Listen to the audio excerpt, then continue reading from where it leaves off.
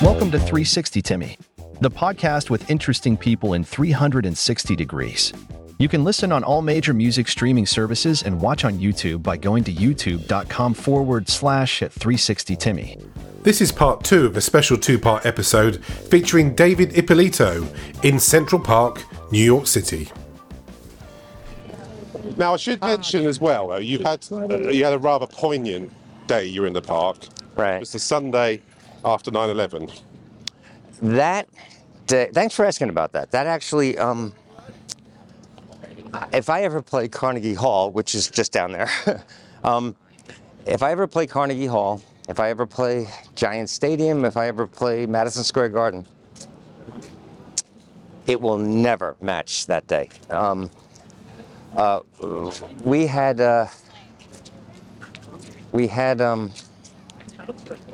that day, which was, I don't think, a little editorializing here, I am almost, like a lot of New Yorkers, almost offended every year when we see the signs and the memes that say, never forget. Yeah. How the fuck would you ever forget? Yeah. I mean, I was actually on 6th Avenue, trying to rescue a friend who was in a building and scared. And so me and this other guy were going against a sea of human beings. We were heading downtown and watched the unthinkable happening. It was, anyway, that week was a very surreal week. Bridges and tunnels closed, no air traffic. Yeah, it was people that needed to get back to the UK couldn't. No air traffic overhead. It was weird. When the wind would change, we could smell the burning up here. It was, and nobody knew.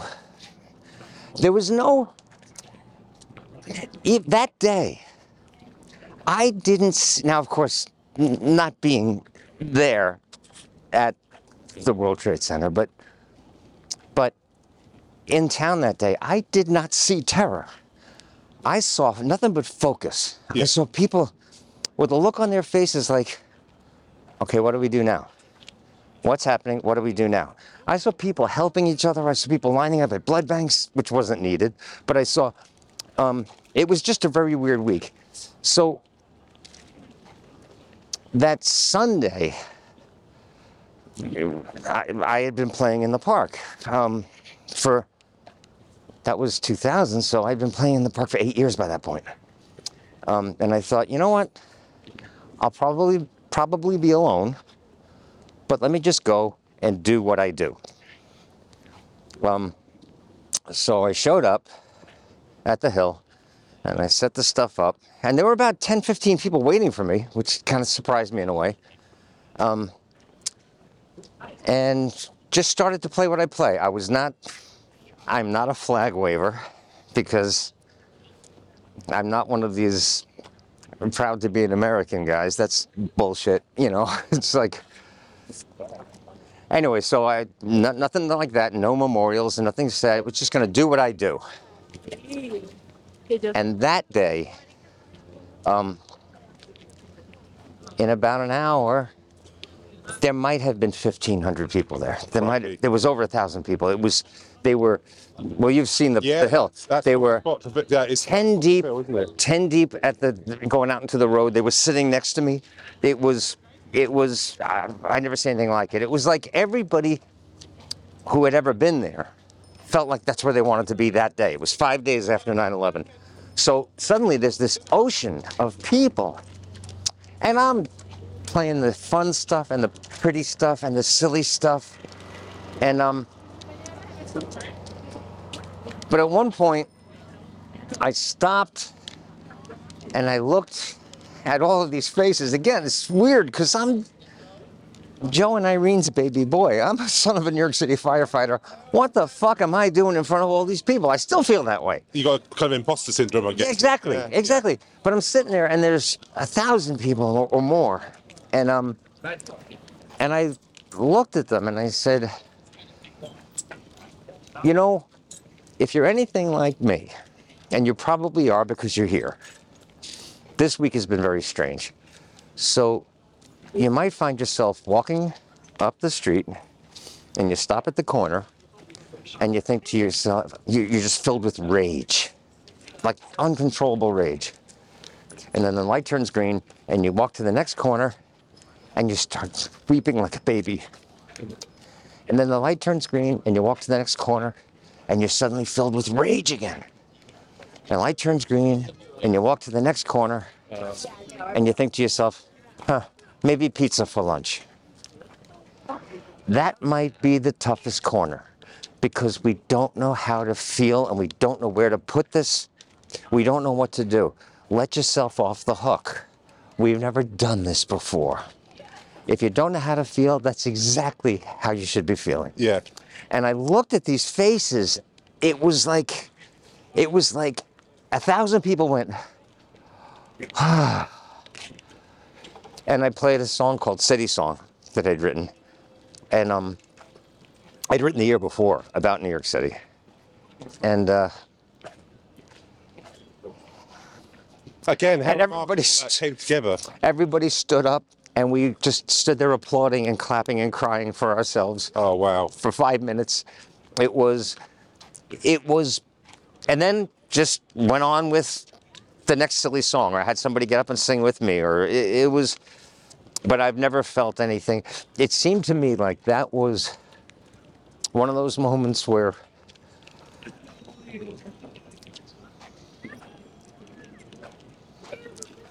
I don't know where the words came from, but they came from my heart, and they needed to hear them.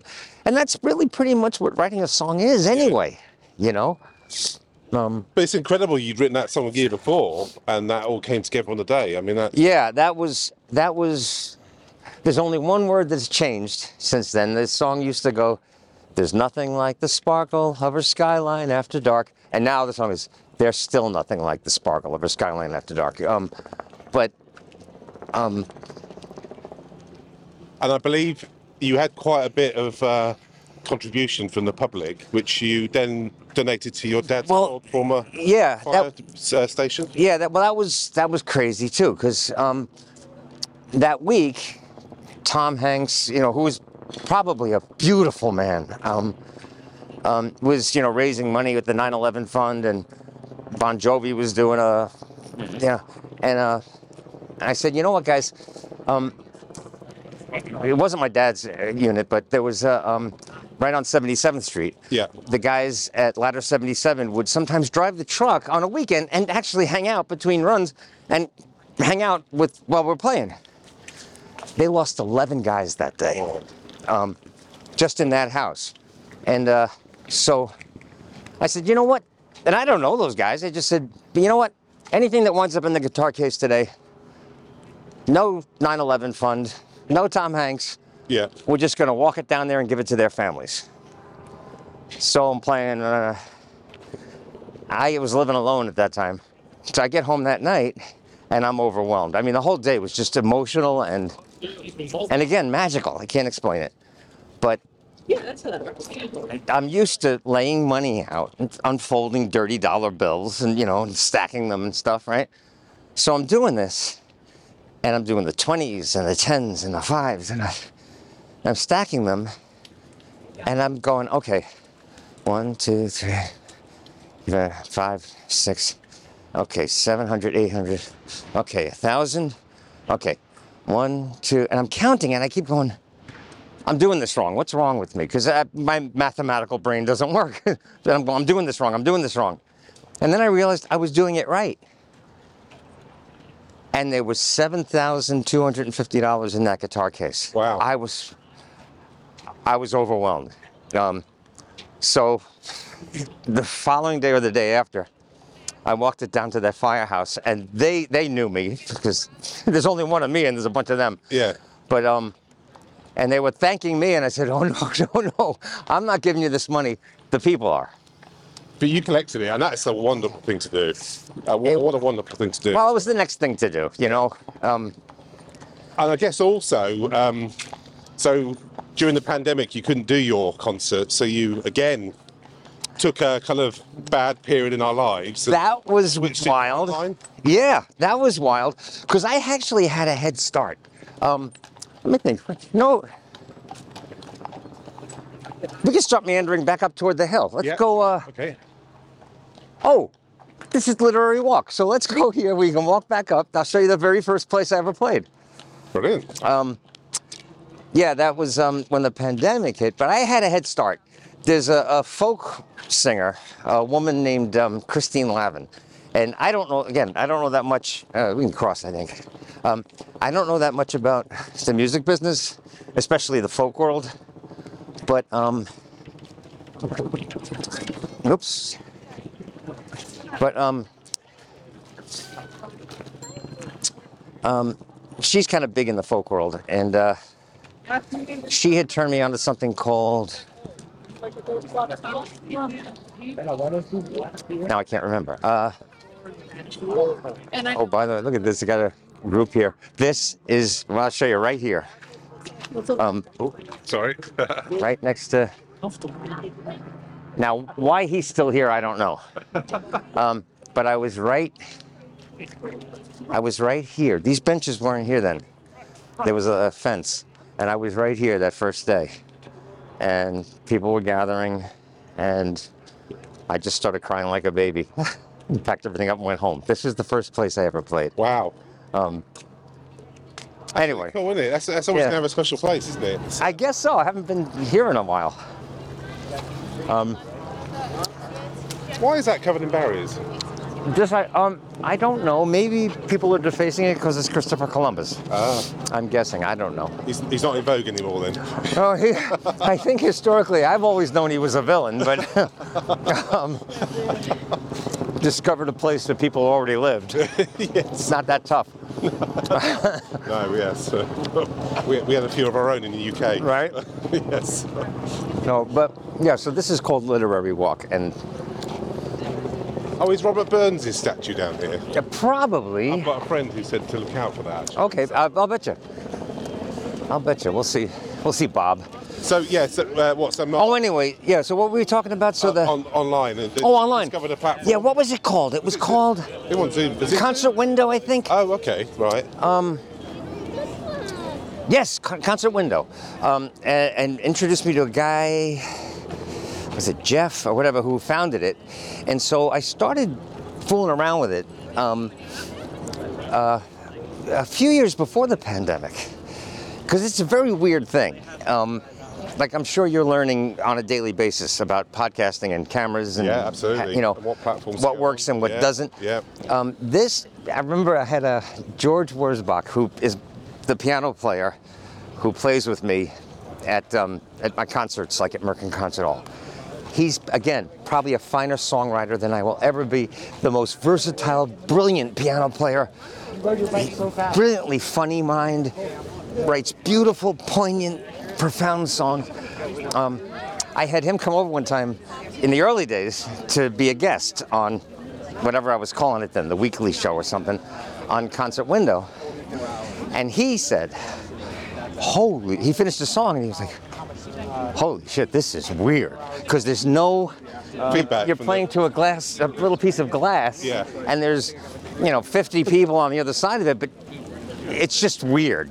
And it takes some getting used to. So I had a head start. Then the pandemic hit, and I thought, all right, let's give people a place to go. So I started this thing called It's Just Us, because that was the first thing I said that very first day, and I've been saying it ever since. It's just us, and it kind of caught on, not in a big way, but it kind of created a community of people.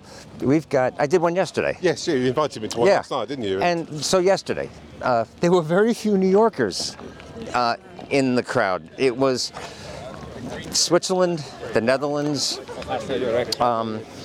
Maine, Florida, West Virginia, California, people from all over the place. So the world is your Central Park now. It kind of is, in a way. But, Tim, truthfully, it's time for me to get off. It's time for me to get off the stage. Because, like I also said,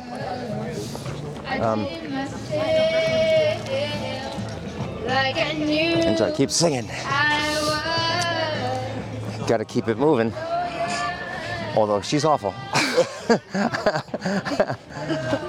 Don't want to encourage her, but but you got to keep the money moving. Yeah. That's one of the things I always see too. Benjamin Franklin was a brilliant human being, but I disagree with him about one thing. He said, "A penny saved is a penny earned," and I say, a penny saved is essentially worthless unless it's moving. Yes. A penny saved is a piece of copper. Money is dirty paper. I have been proving that for 32 years. Money is dirty paper. Yes. It's what it represents. Unless it keeps moving, it's... And again, I'm the luckiest man alive, so this is kind of a religious thing for me. Keep playing, brother.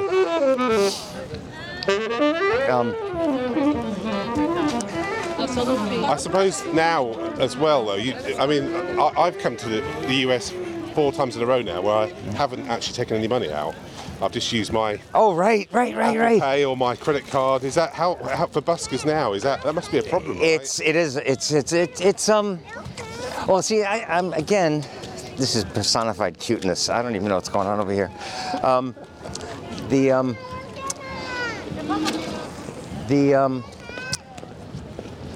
The timing of my life, again, I think is perfect, and not by design, but by imagination. I've been saying for about the last 4 or 5 years, it's time for me to get off the stage. Yeah. And just saying that out loud to the universe or whatever the fuck, circumstances that other people would think, oh man, that really sucks. I'm like, nah, it's kind of perfect. Tourism hasn't come back to Central Park. We are living in a cashless society. Yep. So one of the reasons I always thought I was so successful, maybe the most successful busker in the history of this town. I can't imagine anybody else ever having $7,000 in their guitar case. Yeah. But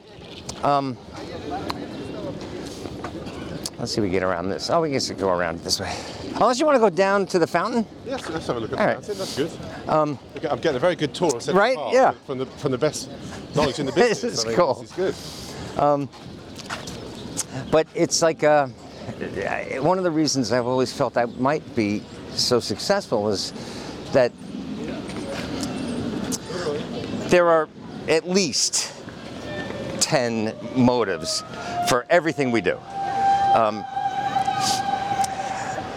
And sometimes the difference between motives is the width of a sheet of paper. It's like, so I come to the park to make a living. Of course I do, to make money. But it's got to be about sharing the music. It's got to be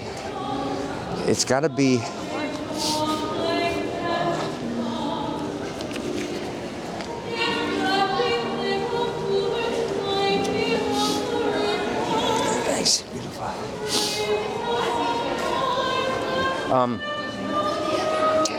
So I always say sharing music, making a living. Okay, the sharing music has to stay on top. It has to be number one. So I have never, in 32 years, we were the same way on Bleecker Street, even during the sex, drugs, and rock and roll years. I would never put out a tip jar. Yeah. We'd say to the owner, you're paying us, and no cover charge for the people. We're here to, you pay for the music for them to hear. Anyway, this is Bethesda Fountain, which has been in every movie ever since the beginning of time. Beautiful. Not running at the moment, though. No. Incredible, wasn't it? It really is nice. It's magic. Maybe we can cruise up that way. Let's see. Anyway, so I've never put out a sign that says tips. I never put out a sign that says, my sister needs an operation. I mean, nothing ever about money. But in this day and age, keep playing, man.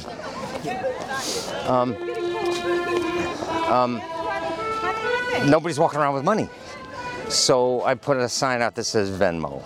And I got a little sign that has a QR code for PayPal. Yeah. It just doesn't feel good to have a sign out that has anything to do with money, but some days there's a good percentage that's in there. So But again, the timing is perfect because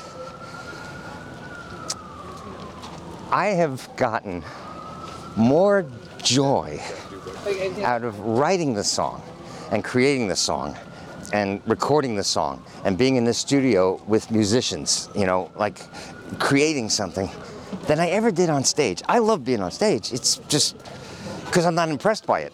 It's like I said, the gift of mediocrity. It's just like, okay, I'm here. I got the guitar. You guys are there. Are you all here because of something I said? I guess so. So we just have a good time. So but is that leading to why you turned to playwright? Well, yeah, I think I've always been a playwright, and I don't know that much about the theater business. But I've been really lucky that there's a director named Leonard Foley. His first Broadway show was Masterclass. He's brilliant. He's nice. He's the kind of artist I aspire to work with. He fell in love with one of my scripts decades ago and has been wanting to bring it to Broadway ever since. So I've been kind of knowing, all right, I got this. I know how to do this. So I've gotten to the place where one of my plays was produced in Louisville, Kentucky, and they flew me down to watch opening night, and that's a thrill that I can't describe. Yeah, is something you've written on the page. It's to sit in the dark. Yeah. Stop screaming. Punch him in the face. Punch him in the face. Anyway, I think this is the famous Bow Bridge. This is beautiful. About a million wedding proposals here, right? Do I have any more left? Let's see. One more. That's right. Keep playing, man.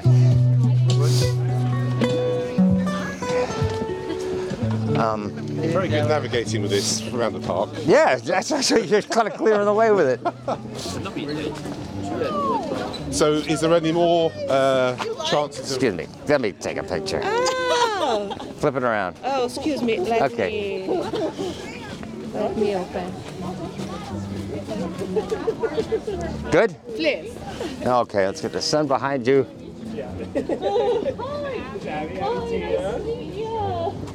Perfect. That's okay. You're welcome. Have a nice day. You too. You're a very kind soul. Yeah, now stop that religion crap. No, I'm serious. That's part of my work, is to and it goes back to the playwriting. My most recent play is, well, I've got two things going on. I got a screenplay that's a movie musical, believe it or not, called That Christmas Eve, but it's a When Harry Met Sally kind of thing. Yeah. It's a romantic comedy. But my most recent play for Broadway is called The Green Room, and it's the funniest, most entertaining way, and powerful by the end, I think, of jump-starting a conversation for the human race. And I know that sounds pretentious, but I really want to jump-start a conversation for the human race where I can have a seat at the table and say to every Muslim, every Christian, every Jew, you don't need this anymore. You don't need it. I get how it was all created at a time when human beings needed to make sense of the unknowable. But all religion, all of it, all it brings to the human race, other than something that is inherently what Abraham Lincoln called the better angels of our nature, what is inherently good about human beings, the only thing that religion brings is division. If anybody can tell me one other positive thing it brings, let's have the conversation. There's nothing. Well, it gives me a sense of community. I've got a sense of community, and I play guitar in Central Park.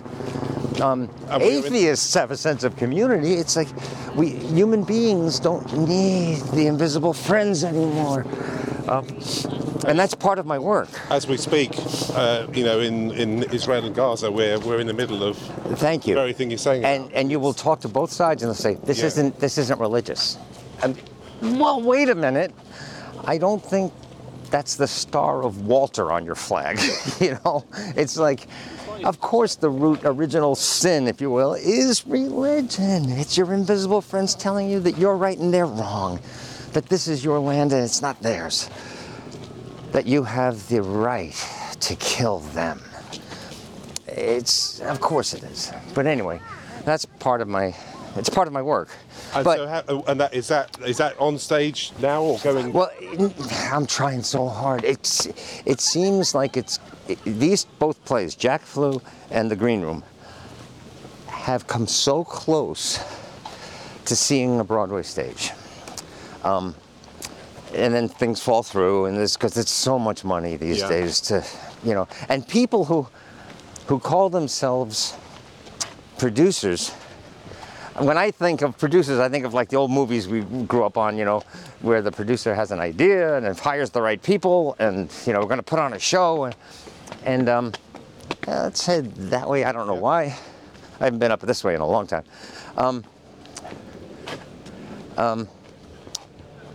But the term producer these days really only means investor. These people have no idea how to put on a show. Yeah. They write a check. That's why during the Tony Awards you'll see 30 of them get up. It's just the money now. It's money, and the producer is really a general manager. These are the people who know the nuts and bolts of theater, and they're two different skill sets. General managers know how to put up the show, but they're inherently terrible at raising money. And producers have no fucking idea. They don't have a creative bone in their body, but they're really good at raising money. Yeah. So it's been a balance. It's been a tug of war between the two things for me. My feeling is, again, the timing is probably perfect, because when things fall through, it gives me what I call the freedom from hope. I'd be hoping, then it falls through. All right, what's the next idea? It's like, and I have a feeling that the screenplay is going to sell, and these shows, let's get it this way, these two shows are going to somehow wind up on Broadway and off Broadway simultaneously, and I have no empirical evidence to say that that's true. It just feels like that's what's going to happen. Wouldn't it be good? You've captured this on video, and then whenever it happens, exactly. You're going to say, "See, I said that." And that's why I just wrote a song called "Made in My Dreams." Is just exactly about that. Is that people say, this song goes, some people say, the way I live is backwards. They don't know how a full-grown man can live this way. But if people say the way I live is backwards, then I'm aware that I don't care what people say. Some scratch their heads at my determination to live each day the way I truly feel, paying close attention to my own imagination, while imagining the best becoming real. Well, here I am, and that's the point of it is, I'm making this up as I go along, but my whole life was made in my imagination, in my dreams. Talking to you right now. Yeah. So what the hell is this? Why would anybody want to talk to me about this stuff? Well, it's fascinating. There's a whole audience out there who'll be interested in this as well. Let's head this. I'm just trying to wind us back to the hill somehow. Which, by the way, this is a kick. The hill, you've seen it. It's a knoll. It's a bump. It's a. Let's see. Do I know how to get out of here? Maybe I don't. That's the San Remo. So, if we just keep heading over that way. Yeah. Oh, there's the road. Okay. At least it's not covered in snow. Yeah, that's right.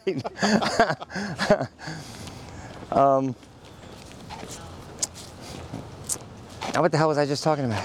I don't remember. Well, coming to screen, and you've predicted it now, and how it's gonna. Yeah, it's just that everything I've imagined. I used to imagine when I was all my life, making a living as an artist, doing whatever I wanted to do, and been able to make a living. That's happened. Yeah. Well, how? Well, this happened, that happened. Jack Rosenthal was there. The article was in the New York Times. This happened. I met that person. I ran into. I took the chance and did this when logic said don't, which I think is a big part of it. I'll tell people too, you know, it's like you've heard life described as a roller coaster, and yeah, it is. But the roller coaster at a little county fair is a 10-ticket ride, while the merry-go-round is only 5 tickets. The roller coaster is a 10-ticket ride, and it's not because of the You know why it's a 10-ticket ride? It's this. Tick, tick, tick, tick, tick, tick, tick, tick, tick, tick, tick, tick, tick. Right there. That's why it's a 10-ticket ride. Yeah. That moment. And I live in that moment most of the time. But if then the next thing is something that is scary or flies in the face of logic, do it anyway. Now, you mentioned earlier about the Beatles. Yeah. And again, when I was doing my research, this may or may not be right, because you can never be sure with Wikipedia, but I believe you did a song. Oh, Wikipedia, by the way, is... With Sid Bernstein, who brought the Beatles to the States originally. Yes. Is that true? Oh, yeah. Sid Bernstein is... he died in 2013. Yeah. There was... I can even show you the bench. I was playing for 7 years by that time, and a guy said to me, "Do you see this guy on the bench?" And he was hard to miss. He was rotund. He had this big head of silver hair, and he was there every week, just smiling and listening to the music. And so he said, "You see this guy?" I said, "Yeah." I said, "That's Sid Bernstein." And I said, "Who's that, your dentist?" Like, what do you mean? I know Sid Bernstein. "No, the guy on the Beatles posters." I said, "Oh, no kidding." So I went over and I just wanted to thank him because of that moment in second grade. It was his idea to bring the Beatles to America. Yeah. And how legendary that was. Yeah, and it was his idea we need more seats. Let's fill Shea Stadium. He just, you know, he was a terrible businessman, but he was like me. He was a dreamer. He was a possibility junkie. He just said, "All right, let's do it." He made fortunes. He lost fortunes. When I first met Sid, he was broke. But I walked over to thank him, and he said, "We should have lunch." And we did, and we became such good friends. I first early on told him people that he's like the grandfather I never had, and he would say, "Big brother," and I'd say, "All right." So he would call me little brother. I'd call him big brother, and people had our relationship backwards. Like they would think, "Well, can't Sid do anything for you?" It was backwards by that point. Sid, seriously, was pretty much broke at that point. Yeah. And I don't think anybody that he launched careers for, like McCartney and Jagger, and I don't think any of them were aware of it. I think they all assumed Sid was great, because they all would have helped him. I'm sure they would have. But so our relationship was pretty much, he was a food junkie, so it was all about lunch and dinner and desserts, and but I would put Sid Bernstein Presents on things. He wasn't presenting shit, but I would just put it on there. Good vehicle for you. Because he felt he was in the game. Yeah. And so we were just really, really good friends. And he's an inspiration because he died at 95. He was still talking about, "David, in my next book, you're going to be this and that's that. David, I'm going to do another concert in Liverpool to help cancer research. And I want you to..." He was 95 years old and still dreaming. And so anyway, so one day he was I say this all the time. He was the friend that you have who would call and leave a 5 or 10 minute voicemail because he would forget he was talking to a machine. Yeah. So I got used to that. It was, and then the funny thing was, at the end of every message, he would go on for 5 minutes, and then he would go, "So call me later. It's Sid." like I didn't know. So one day I see a message, and it's from Sid, and I click on it, and I still saved it. It says, "David, it's Sid. It's Monday." Want to do the loop? The complete loop? He said, "It's Sid. It's Monday morning, 9 a.m. Keep hope alive, okay? Keep hope alive." And then he hung up. I was like, so I had the idea, I'm gonna write a song called Keep Hope Alive. Here's a man who affected music history, world history, in ways that are indescribable and very real, but he's never played a note of music and he's never written a song. Yeah. So I'm gonna write a song called Keep Hope Alive, and I'm gonna say words and music by Sid Bernstein and David Ippolito. Oh, that's brilliant. Right? So I start trying to write this song, and it's impossible to write a song called Keep Hope Alive and not write a Hallmark card. It's like, I'm writing crap. And then I almost gave up on it. About 3 weeks, I'm like, then the clouds will part and the sun will come out. All this is bullshit. And then one day I had the idea, I'll write the song about not being able to write the song. And Keep Hope Alive was written. And it's the only song, as far as I know, that is words and music by David Ippolito and Sid Bernstein. It's very cool. It's quite poignant we've completed this loop. Right? What a loop. And I actually see there is now an audience behind us on the hill, isn't there? I hate these guys. I hate these guys. Sorry to any animal lovers. There's a reason that I detest these guys and they hate me. It's because this used to be, like I said, the jewel in the crown. This was, just picture this with golf course grass. It was lush, soft grass. And then they showed up. Oh. And yeah, you. and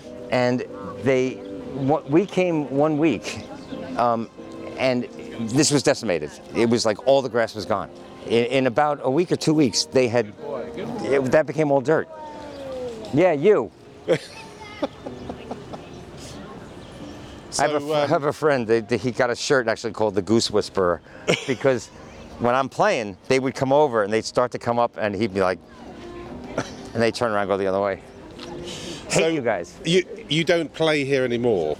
No, well, Is that the case? I would play from May until October. Yeah. And then no matter what the weather was, I would have to stop because I've got the big concert in the first week or two of December. Yeah. And I always thought, if the weather was beautiful and I played through November, why would somebody pay $35 for a ticket when they said, "Didn't we see him last week for $1?" Oh yeah, good logic. So yeah. we stopped playing in October. This year, again, see, people would have said, "Oh, what bad luck." I think it's perfect. It rained the last 4 weekends. Yeah. So I picked a good day to come here, didn't I? yeah. Really? So yes, I had Perfect today. absolutely. So I watched my bank account go like this and up like this, and now I'm down at sea level again. But I think the timing is perfect because one of these plays is going to hit. Yeah. And I'll just be laughing. It's always been that way. It's always been that way. If I know it. If it looks like bad luck, it probably isn't. No, I shouldn't say that. So it looks like we had a few gremlins with the camera. We're blaming these geese here, aren't we? Yes, it's the geese. Are. But David, this has been amazing. I'm glad. This is a beautiful place. You're a beautiful person. Well, thanks. And I don't think I've uncovered half of what needs uncovering. I talk too much. So I was kind of a nightmare for him, probably. But I do appreciate you giving up your time. It's fantastic. No, I'd love to see what happens next. If your prediction of your screenplay and your movie come true, that would be amazing, wouldn't it? So, yeah. well, you come back for opening night. Yes, I will. And Absolutely. we'll Yeah. go backstage, and we can do one of these from backstage on Broadway. That would be amazing, wouldn't it? Yeah. And I'll bring the sun like I did this time, eh? Yeah, actually, last 5 or 6, maybe 7 weekends in a row, it's been raining in Central Park. You picked a good one. Yeah, I think this shirt might have brought the weather, don't you think? That was it. Yeah. It's my style. Yeah, that's good. Peace. I will never, people know this about me, I will never buy, what would you call an umbrella in the UK? Umbrella. Umbrella. Yeah. Okay, yeah, umbrella. Yeah. I'll never buy a black one, ever, because there's enough black and gray. Yeah. That's Right? what I think about shirts. We need colour. The city needs more color. Needs more colour. So good for you. Yeah, absolutely. Thank you, David, very All much. right, man, really thanks. enjoyed this. Thank you. Thanks, guys. Take care. Remember, you can watch the video version of this podcast on youtube.com/@360timmy. Episodes are available in regular or 360 view. More links on 360timmy.com.